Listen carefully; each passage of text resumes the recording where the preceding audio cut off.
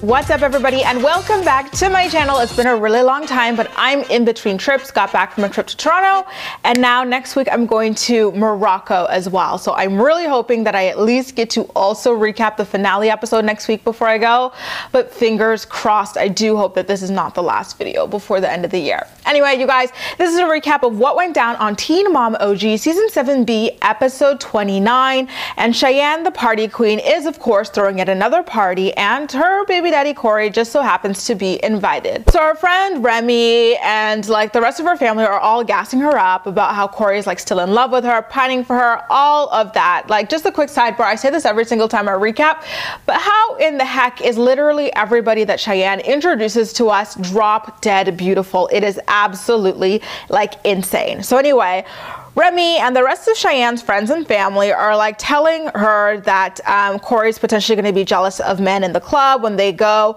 and start hitting on Cheyenne and stuff. And then they ask him a question, like they turn around a question meant for Cheyenne and direct it to Corey, like, hey, like what would you do if a chick started like hitting on you in the club? Would you like grind with her for the night, like hook up with her? Like what would you do? And Corey said that he would just kind of like leave it at that because he's there for Cheyenne that night. And they read a lot into it, as in like he wanted a relationship. And I feel like, you know, they were really putting the cart before the horse. Now, in the next scene, we're in Indiana where Amber's suffering from postpartum depression and Gary's private investigator leads him to someone he strongly suspects is his biological father. At home, he tells Christina that he's going to meet with this guy and take a DNA test, but doesn't want to get his hopes up again after what happened with Jody and finding out that he was not biologically, you know, his dad. Meanwhile, in Tennessee, Macy's daughter Jade needs to get her tonsils removed and they stretch it out for her entire segment.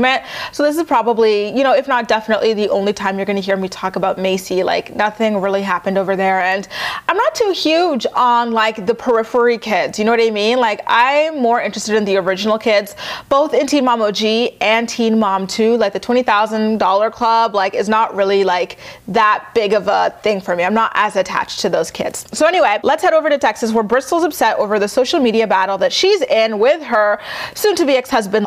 She wants to broker a ceasefire, so she texts him a novel requesting that they meet up to figure things out. She then calls him out for bashing the mother of her kids, as if she wasn't also on social media bashing the father of her kids. She then talks about how Dakota still has yet to respond to a text of hers about, you know, Trip, something that Trip needed, you know, him for. And I kind of, you know, with Bristol, ever since like Dancing with the Stars Junior Gate, I worry about like the validity and like the timelines of the things that she says.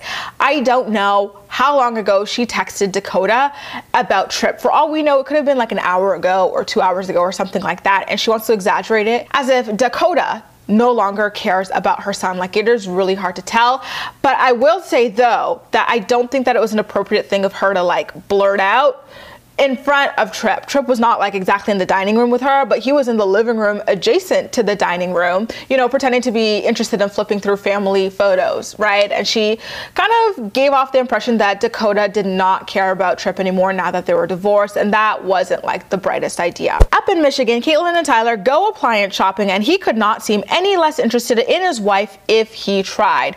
They go back home and talk about the 15-week checkup that Kate went to alone. There was no issues about that. That's not shade. She did go to it alone. And Tyler gets a text from his project manager about the status of like his home and like when he's able to move into it, the Octagon house. And it's so like awkward to me. I feel so like, Kate, like girl, stop it. Like he gets a text and the guy's like, oh, like this, that, and the other is going to be done like today. And so he's reading it out loud and Kate's like, wow, it looks like we're going to be able to move in there like pretty freaking soon. And then he gets another text, this, that, and the other is going to be done like tomorrow or in a couple days. And then she's like, wow, we'll really be able to move in there really soon. And his response to his wife using we twice despite the looming separation was, yeah, I'm like really going to be in there quite quickly. I'm ready to go. And when this guy said ready to go, he meant ret to go, like ready this instant, bags packed, by the door, get me the hell out of here. And it, you know, you got to feel bad for Caitlin, especially considering the fact that she's pregnant, but it is so cringeworthy to watch play out on television. We're then transported back down to LA where Cheyenne's exy with a good beard showed up at the club last night, or did he? I feel like this is just a producer plot for, you know, a storyline for her. And it really pissed Corey off, you know, the Corey who is not her boyfriend, Corey. Apparently this is the guy that she cheated on with Corey and had the baby with. So like there's a lot of history between the three of them and like harsh feelings. So it could have gone like, you know, way left. Her friends and family are gassing her up, telling her that like the reason that Corey was upset that her ex showed up was because he felt threatened and he had romantic feelings for her. And now like that he's seen how much guys want her, he's gonna step up and do everything he can to be that man for her. Like they really are so delusional. It's not even funny, right? Like an F-boy like Corey is not gonna just like step up and grow up overnight. Like they're too damn addicted to attention, especially concerning the fact that he's now finally on a regular MTV show. Do you really think he's gonna lock it down right now, you guys? Really? Come on. So let's go to Anderson, Indiana again and find out that Amber went and sought a local psychiatrist for help with her anxiety, depression, and postpartum depression. Like, what a novel idea. So her psych gave her some medication and recommended that she get enough rest to help with all the things that she's dealing with. And as she was asleep in the bedroom, Andrew FaceTimed his sister to get advice on how he could better support Amber with her postpartum depression. And I thought that was so amazing of him. The sister gave great advice. She's like, you know, why don't you go to, you know, support groups for men who are dealing with it themselves, because this can affect men as well, and share thoughts and ideas there. And she go to a support group for women dealing with postpartum depression. And it was just great. It was a great conversation. He really took initiative there. And, you know, I love it. Like, especially considering a couple episodes ago, he was the one who went on the internet and found a boxing thing for Amber to participate in. Like, it's great. Like, you know, he does have a really sketchy history, but so far so good here, you guys. Meanwhile, on Gary's half of the segments, he really is starting to overshadow her, isn't he? He gets his test results and finds out that the guy that the private investigator tracked down is in fact the father. So he's pretty stoic about finding out the news, and Christina has all of the excitement in the world for him. I think she even shed a couple tears as well. I am so freaking happy for Gary. He has grown and matured so much over the years, and it really cannot be easy having a thought from the 80s as your mom and really wondering who you are, where you come from, right? And like her discouraging you from finding out your father, like doing everything she can to block your quest, like not helping you at all. Like, it was difficult, and I'm glad that it came to a happy ending. Now let's scoot on over a little bit. I don't know if it's the left side or the right side. My geography skills are not the best, but in Michigan, Caitlin and Tyler go to couples therapy off camera and then dine out with his mom, who interrogates them as they talk over each other to answer every single damn question. You guys, how irritating is it to speak with people, you know, with a pair of people or a trio of people who just don't let the other speak? Like, everyone has to speak over each other, and you as a listener don't want to be rude to either one. So you're like watching a tennis game or like, let each other speak. They always freaking do this. So anyway, they talk about the status of their separation, the home being built, and all of that stuff. But Kim's main concern is making sure that her precious golden boy, Tyler, follows through on the separation. And she tells Kate that it'll do like a lot of good for her too, in finding herself, finding out what she wants to do with her life, and all of that stuff. Anyway, we quickly head back over to Indiana, where Gary and Christina go out to a restaurant to meet with his biological father, who's got the exact same nose and beard as Gary, and I think he had the same eyebrows as well. Like, it was a spitting image.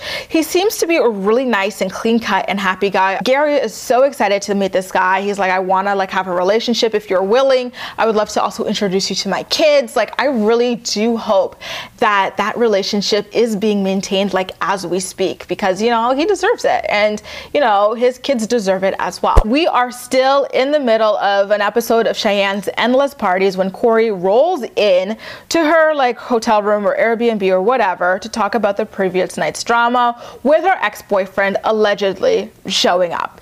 Corey says that it's weird to go out together being so hot, because obviously someone's going to be hitting on Corey or on Cheyenne on any given night, so maybe they should just stop going out together. And you could just see it, you know, Cheyenne's face drop, because, you know, everybody around her had like built her up to believe that Corey was in love and chasing after a relationship, and he's effectively telling her, no, like, let's stop going out together. Let's stop crossing that line, aka this isn't going anywhere. Down in Kentucky, Dakota goes skydiving to work up the nerve to call Bristol, and she immediately launches into a rant before like he even gets to say hello, like what's up, anything like that. But it seems like, you know what, in her defense at the same time, it seems like he picked up the phone to be like, what do you want? So I guess that's why they both always start on 100. Bristol says that she wants to get together to talk about how they can like have a better rapport for the sake of the children, and Dakota tells her that he is not interested in sitting down to talk with her just for the sake of talking. According to Dakota, everything is fine. They don't need to be better. Like, as he's yelling through the freaking phone, like, it's, you know, just ridiculous how freaking stubborn he can be. And he calls her out. He goes, Bristol, like, if you really want to make things work and if you really want to fix things, how about you try calling or texting me when the cameras aren't around for once in your freaking life? How about that? And Bristol's only like response to that was that the cameras hold them accountable, and that's why she pretty much, you know, only wants to have these sorts of conversations whenever they're rolling, which I don't think is a good enough excuse. I think that Dakota was right to be suspicious of her motives and trying to paint him, like, you know, into a corner with the audience. Once the conversation ends, he talks to our unfortunately named producer and tells her that Bristol's just a child because she only cares about her image on the show rather than what's actually going on in real life. Now, you guys, Amber, the true Amber that we've known for so many freaking years, actually comes out in this next scene. Like, it was so freaking rough to watch the way that she treated Andrew, who was only doing his best to be a supportive partner to her while she struggles with postpartum depression and the host of, you know, other difficulties that she's been suffering from mentally for a really long time. They're in bed and they're talking, and Andrew's like, hey, like, I was talking to my sister and she suggested that maybe you can, you know, we can go to support groups to help deal with your postpartum depression. Amber gets extremely snippy and she starts yelling about how she has postpartum depression the hardest of anyone because she's on camera. I was like, really, girl? Shut the whole entire F-U-C-K up. You absolutely do not have like the worst postpartum because you're on camera. You can have postpartum and stay home, not worry about the bills or anything. Your partner gets to stay home as well. That's how loaded you are. Like, the average person with postpartum depression still has to get up and go to work, you know, especially if they have a service job where they have to be friendly with people and happy, fake happy. Like, it is freaking difficult, you know, even if they don't, even if they have another job, like, they really have to get crap done even though they're suffering from postpartum. And a lot of people, even with going to work, they still worry about ends not meeting because while they're at work and while their spouse is at work, the child is in daycare. Like, there's a lot of different factors that the average woman has to deal with on top of postpartum depression that you will never have to deal with. And the people on Teen Mom OG and Teen Mom 2, they're able to be like, oh, well, I'm not filming today. I'm not filming this. I'm not filming that. So that's another luxury that she has that the average woman does not have. So she really, really seriously needed to get the hell off of her high horse there, pretending like being on camera is like the worst thing to deal with postpartum depression. Yeah, it does suck that you have to deal with this on camera, but that doesn't make it any more difficult than what the average woman is going through. And you're also unemployable, so you should be happy that that's the only thing you have to worry about is being filmed for the next couple of years, because once that ends, God knows where the hell you're gonna end up. Poor Andrew could not get a single word in. He just like sat there and like took the berating that she was doing to him, and he didn't even sigh loudly like, oh my god, whatever, like, or make a remark. He just let it go. But I'm not gonna feel too bad for him because this is the Amber that he saw when he hooked up with her at marriage boot camp. In fact, the Amber at marriage boot camp was 10 times worse than this, and he still wanted in. So welcome. Now, back home in Michigan, Caitlyn and Tyler sit down at the dinner table to discuss how to handle Nova during the separation, and Tyler seems pretty blasé about it. He's like, you know what, just play it by ear as it happens. We don't have to stick to a strict schedule. We're still going to be talking, like, it's okay, you know. And he also says that they all need personal space sometimes, so it's not a huge deal at all, this whole separation thing. And Caitlyn says that she doesn't want it happening every few years, and then he lets out a weird what, like, in response to her statement. I don't know if that like weird what thing he did was because he felt like he just got busted in his plan to like make it through the marriage by separating from his wife every so often, or I think this is more likely if he was trying to hold back like a really shady comment. Like, that what was shade, like, oh, we can't just up and leave every couple of months, considering like the whirlwind that, you know, Kate kind of put the family through that got them to this point, right? Like, I kind of feel like that's more what he was getting at, the fact that before Kate was okay with like leaving him and Nova every so often without even like checking up on her you know, outpatient treatment or in with local doctors or anything like that. That's what I feel like he was throwing shade towards. So anyway, he asked her to further explain what's on her her mind, and she said that she only wants to do it in therapy or she'll get, you know, of course, triggered. In the end of their conversation, Caitlyn starts crying and she's like, you know what, like I'm wondering, like, is heartbreak at the end of this? Because if heartbreak is at the end of this, just go ahead and break my heart now, get it over with. And then Tyler, in a weird turn of events, was like, yeah, like I'm like you, I'm the same way. If you're gonna break my heart, break it now. Except he looked really excited, like, yeah, please break it now, break up with me.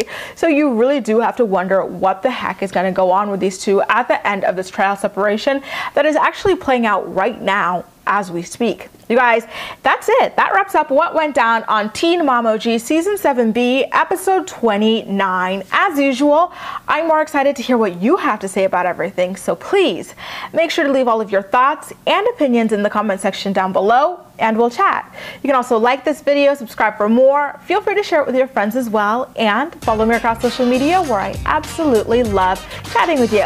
That's all for now. Thank you so much for watching, and I'll see you next time.